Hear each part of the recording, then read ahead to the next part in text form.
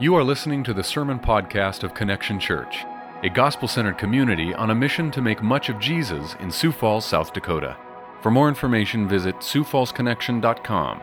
Thank you for listening. So this morning, we're going to continue through the book of Psalms together as we have this past month and as has become a tradition of our church during the summer that we take a break from our regular series and spend some time looking at the Psalms. So if you don't have a Bible, there should be one in one of the baskets in the chairs in front of you. And the Psalms are close to the middle of the book. Don't be afraid of the table of contents. And as we've mentioned over and over again the past few weeks, as we looked in the Psalms are the prayer and songbook of the people of God. They run the emotional gamut from sorrow and sadness to anger and joy. There's songs of lament, songs of thanksgiving. But of these 150 Psalms, this morning we will be in Psalm 93. And as you turn to Psalm 93, you'll see that it's a pretty short psalm. It just has 5 verses. And before we read it, I want to point out 2 things that I want you to keep in mind as we do read this short psalm. The first of which is the scope of time that the psalm covers. The psalm goes from eternity in the past to eternity in the future. The psalm reminds us of what God has done to give us strength for the present and to assure us of what God will do. And the second thing that I want you to notice is how the verses alternate from talking about God to talking to God. The psalmist states something true, and he can't help but respond, but in worship and praise of God.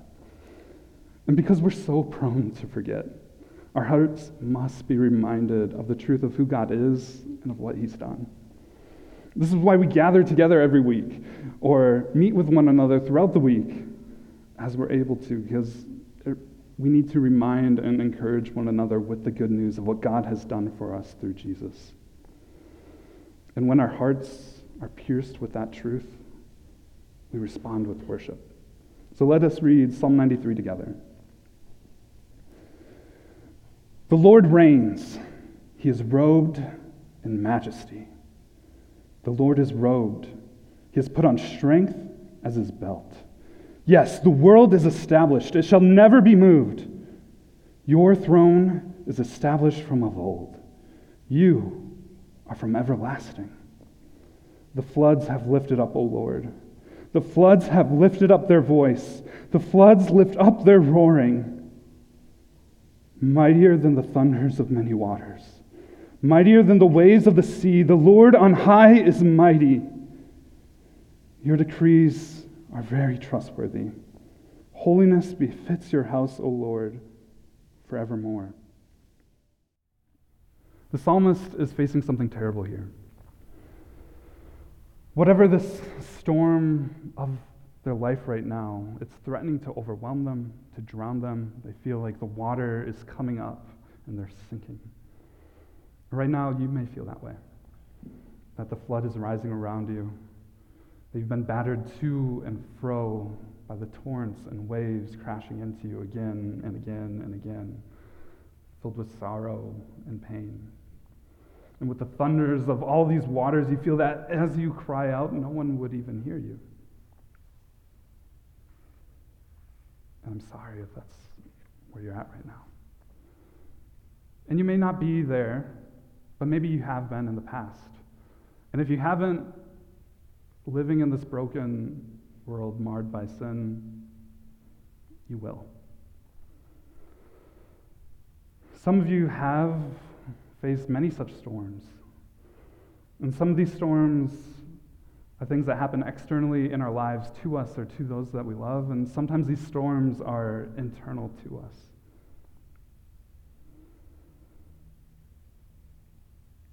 Sometimes there's seemingly no reason. Sometimes we can see the reason.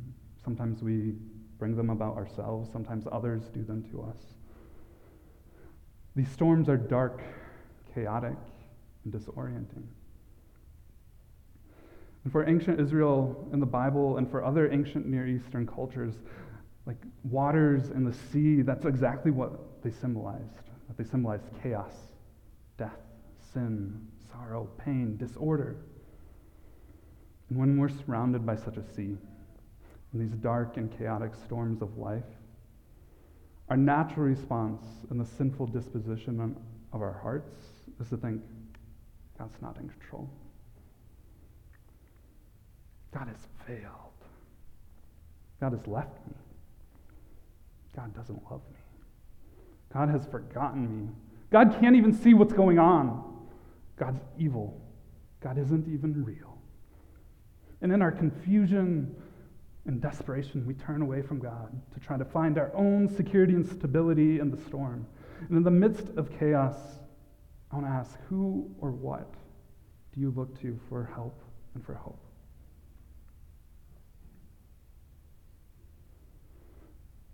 As you begin to contemplate that question, I want us to take a step back from this passage. Zoom out and summarize two things that will help us to understand some of the things that the psalmist is doing here. So the two things we're going to look at is, briefly, the story of the Bible as a whole and the story of the book of Psalms as a whole. Whenever we come to a passage of Scripture to try to understand its meaning, one of the things we always need to keep in mind is its context, both in the text around it, but also where it lies in the individual book and where it lies in this whole thing as a whole. Taking things into account like that is particularly important for this psalm because that's what this psalmist is doing. He's going back to the beginning, to creation, and then he's looking forward to what God will do. And so if this morning is the first time you've ever opened a Bible, or even if you've been reading the Bible for decades, the Bible can seem overwhelming and disorienting because of all the different books written by tons of different authors over the course of 1,500 years. Yet all of these stories together form one book with one story by one author. They're like pieces of a puzzle with their own pictures on them that you can look at them and see them, and they interlock together to form this great picture. Or this beautiful giant tapestry where all these different images are interwoven and there's common threads running through them, but the whole story is understood by looking at those individual different parts. And the different parts are understood in the light of this whole story. So my hope is having this framework in mind will help us to have a map, to not feel so lost when we spend time in our Bible. So one way of summarizing the whole story of the Bible is this.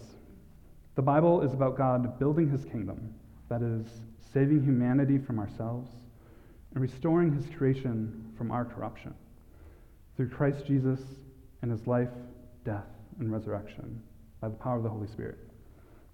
I'll say that again for us. The Bible is about God building his kingdom, that is, saving humanity from ourselves and restoring his creation from our corruption through Christ Jesus and his life, death, and resurrection by the power of the Holy Spirit. Note that the word Christ, whenever you hear Jesus Christ or Christ Jesus, that's not part of his name. It's a title. It means anointed one. It's equivalent to the word Messiah, this promised king, the savior of his people.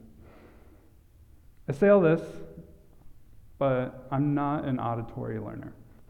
I was a student in class, either just in my own head or sleeping, or once I got to college, I just didn't go to class at all and just read the book instead. So I struggle with remembering things that I've heard, and I confess this even as I'm preaching, I don't think I can remember any quote or point from any sermon I've ever heard, unless it was tied to some kind of illustration or visual. That metaphors, illustration, imagery, and feelings, those are what stick with me. For example, like last month, Pastor Jonathan showed us these pictures of his old German shepherd to illustrate the pastoral responsibilities of elders. I don't think I'll ever forget that. So because of that, I want to show us just two quick napkin illustrations to help us remember what the story of the Bible is. I've picked them up from various sources, and the first one, it's simply an arrow. The story begins with God in the beginning creating all things good. humanity committing treason by rejecting his kingship, saying we're going to rule ourselves. The resulting corruption spreads to all of creation. But God, in his loving mercy and grace, promises to rescue humanity and restore all of creation, and he starts working towards doing so. And he makes all these promises. And all the promises of God found in the part of the Bible that we call the Old Testament, they find their fulfillment in Jesus in the New Testament. Or stated this way in 2 Corinthians 1:20, for all the promises of God find their yes in Christ. The second illustration, to help you remember this overall story, is a wheel. I made this in MS Paint, so bear with me. So the rim of the wheel is the kingdom of God, and the wheel is moving because the kingdom of God is advancing. This is the theme that all the other themes fit into. It's the thematic framework. And at the hub of the wheel is the heart of the story. It's Christ Jesus, around who all the story revolves around. And what holds the framework to the hub and all of this together are the scriptures. And we see this in both Jesus's and the Apostle Paul's teaching. Paul summarizes, or they summarize the story this way. Jesus speaking to his disciples, Luke chapter 24, it says this, beginning with Moses and all the prophets, Jesus interpreted to them in all the scriptures the things concerning himself, that the scriptures are about him.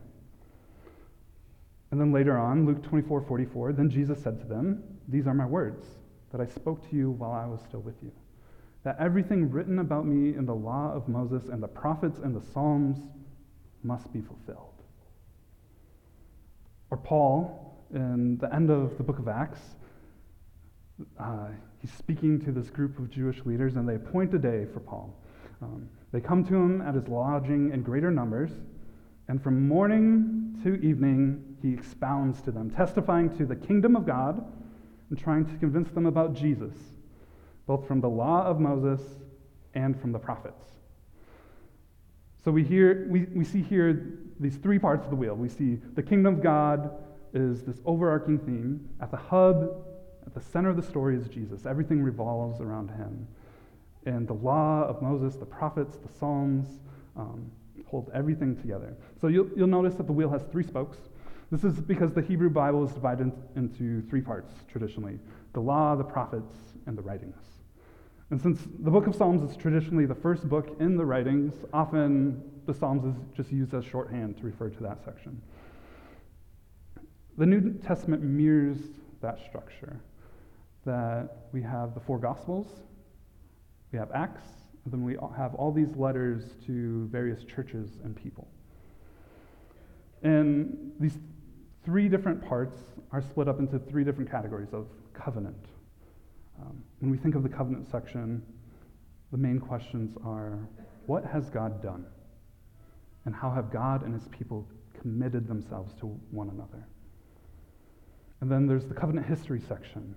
And when we look at that, the questions that it answers is, all right, so we've made these commitments. How has this actually played out? And God shows that he is faithful, even when we are unfaithful. And then the covenant life section answers the questions, how are we supposed to live in light of everything that God has done, what God has promised to do? And so I could take a long time and expound on this further, but it took Paul a whole day, and I would take much longer, so I don't have time for that. So to recap, the summary of the Bible is about God building his kingdom that is saving humanity from ourselves and restoring all of creation through what Jesus has done in his life, death, and resurrection by the Holy Spirit. So in light of this story of the Bible as a whole, we then come to the book of Psalms. It is in this covenant life section meant to teach us about how we live in light of what God has done. It's pointing us to Jesus in some manner, and it's showing how God is advancing his kingdom. So the second summary that we should keep in mind when looking at any passage of Scripture is what's this whole story of this individual book about? And so if we go back, thinking about the wheel illustration, and the Psalms are in this covenant life section, and so it's trying to teach us how to live. But the Psalms aren't just a randomized collection of poetry. They were arranged to tell a story themselves. And the first two Psalms lay out what this story will be. Psalm 1 tells us that the purpose of the Psalms is to lead us to experience the blessed life that God intends for us in creation and redemption.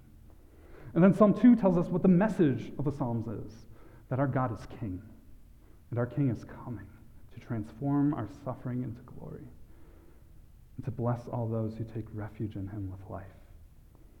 And this is actually very similar to the whole story of the Bible as a whole. In fact, the Psalms are a poetic telling of God's redemptive work. And we can see this in how the Psalms are laid out, that the Psalms are laid out in these 5 different sections, or mini books in a way, that God establishes and appoints a king, he promises a future messianic king, and then we come to section 3 and there's this crisis of faith. That it seems that there is no king, that they're in exile. And they're waiting in hope, but they're starting to doubt.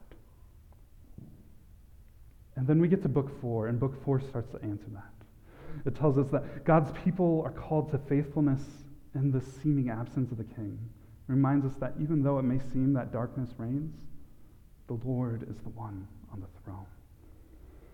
And then section 5 has the more wisdom part of the Psalms that tells us how to live out our faith as we await this coming of the king. And then the whole book crescendos in these last 5 Psalms of praise with incredible commands again and again to Alleluia, to praise the Lord. And so when we take into account the story of the Psalms as a whole, Psalm 93 comes right towards the beginning of section 4. Section 4, which is calling us to faithfulness in the seeming absence of the king, it starts off with Psalm 90, which follows the 2 darkest Psalms of the Bible, in Psalms 88 and 89. The final words of Psalm 88, the psalmist says, "My only friend and companion is darkness." And Psalm 89 ends with the psalmist asking, "God, where is your love and faithfulness?" And he commands God to remember the sorrows of his people. And so when we find Psalm 93 near the beginning of section 4, it's meant to remind us that even though it may seem that darkness reigns, the Lord is on the throne. And so as the story shifts here at this point in the book of Psalms, there's also a shift in the kinds of psalms that we see. In the first 3 books or sections of the Psalms, Psalms of lament outnumber Psalms of praise about 2 to 1. And here the balance starts to shift. That God is showing us that he is transforming our suffering into glory and is turning our mourning into dancing. And so I want us to go back to the question I asked earlier, now that we've placed where the Psalms are, where the Psalm is. So in the midst of chaos, who or what do you look to for help and hope?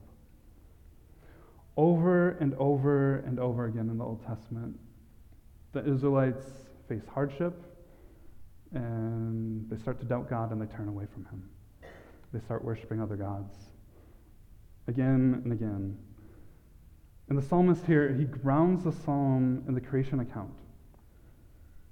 Because the creation account was written as dialogue with these other creation accounts of these other cultures. And he calls us to remember this creation account, to remind them that Yahweh, the God of the Bible, is mightier than the gods of these other cultures. The main gods of Canaan and Babylon, in order to gain their throne, they had to go to war against these other gods. And they had to destroy the god of the sea, of chaos. And yet here in the beginning, Yahweh's clothed with strength itself. And he simply speaks to the sea and contains the waters. And he's been reigning on his throne since the beginning. And he rules over even these waters of chaos. We're unlike the gods of Egypt who emerged out of these primordial waters. Yahweh is the I Am, the eternal one, the self-existent, and he's distinct from the sea, who was and is to come and is unchanging. So just as the Israelites were tempted to worship the gods of the culture around them, we're tempted in the same way. I turn to rely on myself when I face hardship. Try to rely on my own strength, try to bear my own sorrows and pains in silent tenacity, thinking that who I am and what I'm dealing with is too much for God or for others. I dive into the struggles of others to hide my own, to avoid and escape from my own. And this last year, as I've dealt with the pain of my mom and my grandma fighting cancer, I've tried to fill my schedule to the brim with work and ministry to avoid bringing that to God, rather than resting and trusting in Him. So what do you do? Where do you turn? Do you turn to yourself, to work, to politics, to your family, to pornography, to alcohol, to relationships, to conspiracy theories, to binging entertainment, achievements? Where do you go for security, for comfort, for escape? Whoever or whatever it is we turn to, it will fail us. Maybe it helps for a time.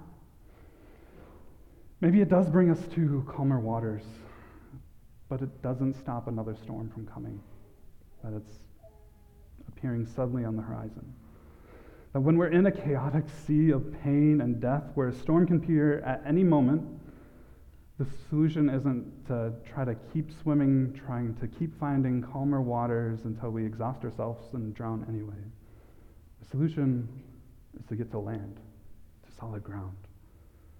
And thankfully, there is one who can bring us to this land of rest, one who faced the sea of chaos and calamity, who was assailed by the torrents of sin and sorrow, who passed through the waters of death itself and conquered them, one who stood victoriously as he walked on the waters, standing on the seas, subjecting them under his feet, one who calms the chaos with just a word, the King of kings and Lord of lords, Jesus. So remember the words we sang earlier, that in Christ alone my hope is found. He is my light, my strength, my song, this cornerstone, this solid ground, firm through the fiercest drought and storm. In the chaotic storms of life and death, our only hope is Jesus. So cling to him in the chaos, and you'll find security and stability for the storm and the strength of our Savior. In fact, when a follower of Christ is baptized, that's what we're celebrating. That Jesus has brought us through the sea of chaos and death into new life in him. We see this in how God brings creation out of the waters of chaos in Genesis 1. How he carries Noah through the flood. How he splits apart the sea and brings Moses and the Israelites through the sea as they're pursued by the enemy into safety.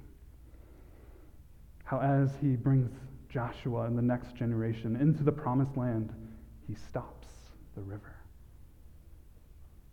In baptism, we declare and remember all that Jesus has done for us in bringing us from death into life and making us new, cleansing us from sin and leading us from chaos into peace. And yet we are so prone to forget this, to forget the truth of who God is and what he's done for us. A few months ago in our series in the Gospel of Matthew, when we were in chapter 14, we looked at the story of Jesus walking on the water. He tells Peter to come to him upon the waters. But when Peter turns from looking and beholding Jesus, he starts to look at the storm, he begins to sink. He becomes afraid, he starts to doubt. He begins to sink, and as he does, he cries out to the Lord, "Save me!" And Jesus doesn't leave him to drown. He's not overwhelmed by the storm. Instead, he takes Peter by the hand, lifts him up into the boat, into solid ground, and he calms the winds. So in the storms of life and death, you may start to fear. You may start to doubt God, but Jesus won't leave you there. Cry out to him, and he'll bring you safe to shore. And the psalmist recognizes our forgetfulness and reminds us of what God has done. He takes us back to the very beginning, when God created all things by the power of his word. It reminds us that the word of God, he is firm. His decrees can be trusted. When God says something, he means it. He is holy and unlike all else, anything else, in the fact that he keeps his word and is actually able to do and will do everything he says that he will do. When God promises that he will make a way for the sins of his people to be forgiven, that the penalties of their transgressions would be paid for, he doesn't just say that and bounce, leaving us with the debt. No. He gives us the receipts, that Jesus goes to the cross. He takes on the sins of his people, and he dies and is raised to new life, showing that everything is completely paid for. And when the Father adopts his people, his children, into his family as his sons and his daughters, nothing and no one can snatch them from his hand. This kingdom that he is building, made up of his family, his house, the psalmist says, will last forevermore. Truly, the decrees of God are trustworthy. He has always been faithful and has never forsaken his promises. He'll not leave his people to drown in the sea of chaos, and he's mightier than those waters. He rules over them. And the vision that the Apostle John sees in the book of Revelation, the sea is mentioned a few times. One of these times is in Revelation chapter 4, that he's looking in the heavens and he sees the throne of God. And from the throne came flashes of lightning and rumblings and peals of thunder. And before the throne were burning 7 torches of fire, which are the 7 spirits of God. And before the throne there was, as it were, a sea of glass, like crystal. This is a vision of God reigning now. And before his throne, the sea is not chaos. It's still. It's glass. And it's underneath his feet.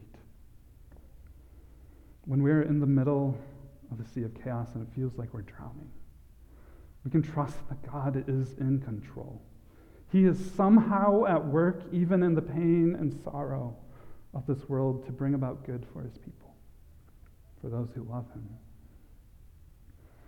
And we can also have hope that one day the sea of chaos will be eradicated. It will be no more. At the end of John's vision, he says this in Revelation chapter 21. Then I saw a new heaven and a new earth, for the first heaven and the first earth had passed away, and the sea was no more. And I saw the holy city, New Jerusalem, coming down out of heaven from God, prepared as a bride adorned for her husband. And I heard a loud voice from the throne saying, "Behold, the dwelling place of God is with man. He will dwell with them, and they will be his people. And God himself will be with them as their God. He will wipe away every tear from their eyes, and death shall be no more. Neither shall there be no mourning, nor crying, nor pain anymore, for the former things have passed away." And he who was seated on the throne said, "Behold, I am making all things new." And he said, "Write this down, for these words are trustworthy and true." And he said to me, "It is done. I am the Alpha and the Omega, the beginning and the end." And all your pains, and all your sorrows, and all your fears, and all your doubts, cling to Christ in the chaos. The God of creation, who is mighty enough to contain the chaos of the seas simply with his word, the power of his voice. He sent his word, Jesus, into this broken and chaotic world to take the sins of his people upon him and go down with them into the depths to die. But he was raised by the Spirit, and he conquered the chaos of sin and death, and he brings his beloved into new life with him. And when he says that he is with us, he is called Emmanuel, God with us, we can trust that he is both on the throne reigning and in control, and with us in the storms of chaos, even when it seems that we're all alone. Let's pray. Father, we confess that we are prone to doubt. We forget what you've done for us. We don't believe you will do or even can do what you say you will do. Spirit, in your grace and mercy, remind us of the truth of who you are. Help us to combat the lies. Turn our hearts from seeking after our own security and stability to rest and to trust in you. God, if it seems as if the floods right now are lifting around us, comfort us. Grant us peace that surpasses all understanding. Give us the ability to weep with those who weep, and encourage us with the hope that you are at work to restore all things. And Jesus, through you all things were made. You have been in communion with your Father from eternity, yet you chose to leave your throne, to enter into our broken world of chaos and of sin, to become like us, to be with us. And you bore our sins and our sorrows. You paid the penalty we deserved, and you rose to give us life. God, you are truly holy, holy, holy, worthy of all honor and praise. And your decrees are very trustworthy, and holiness befits your house, O Lord, forevermore. Amen.